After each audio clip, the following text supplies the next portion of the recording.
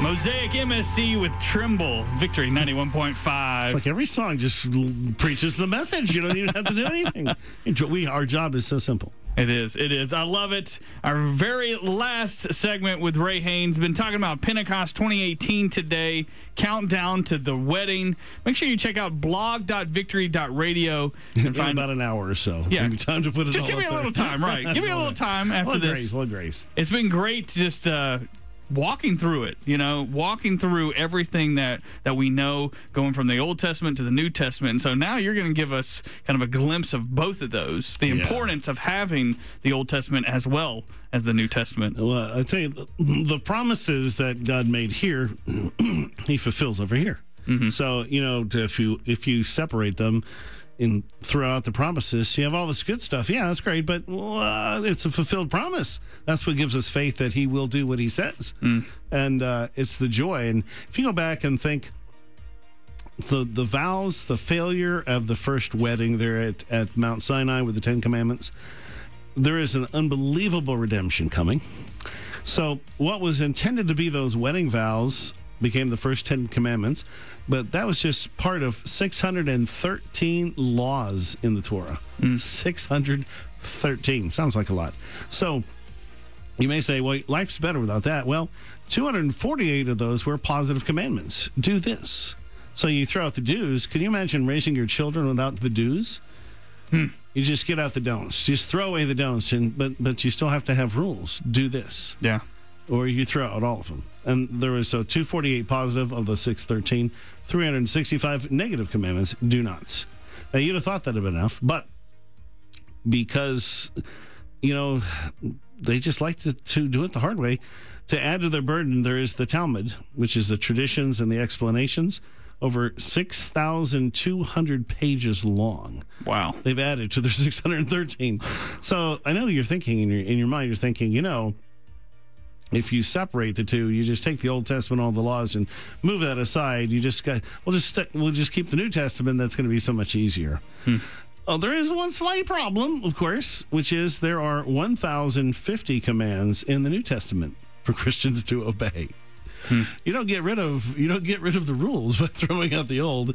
Due to repetitions, you could classify them under about 800 headings.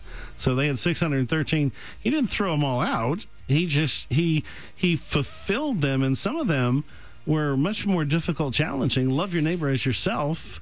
And some of these were the next phase in was even much, much harder. The Jews, the Pharisees, especially when, you say it's been said, and you just give us a harder command. What are we going to do this? Eat your flesh, drink your blood. What? He was taking them through things that were just profoundly deeper, that he was going to do the work for them. So what I want to do is to take you through.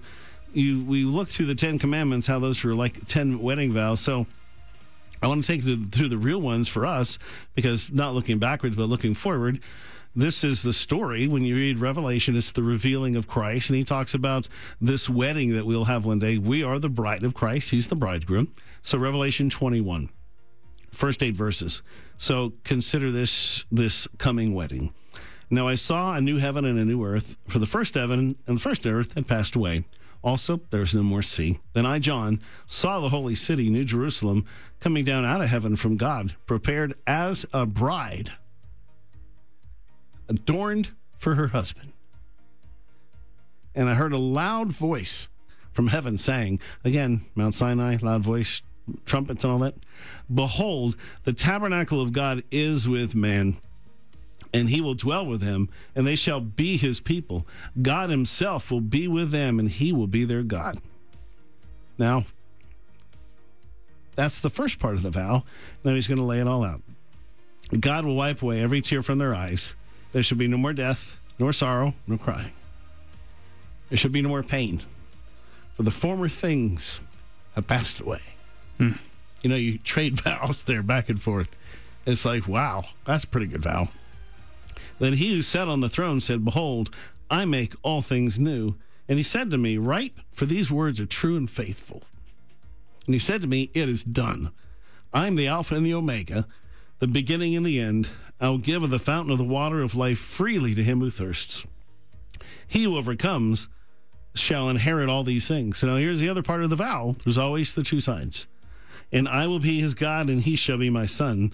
But the cowardly, unbelieving, abominable, murderers, sexually immoral, sorcerers, idolaters, and all liars shall have their part in the lake which burns with fire and brimstone, which is the second death. So no matter you want the old vows or the new vows, you still have the same issues. God has made a way in his blood that you could be forgiven of everything. Doesn't matter if you were cowardly and believe it. He's made a way where that is swept away.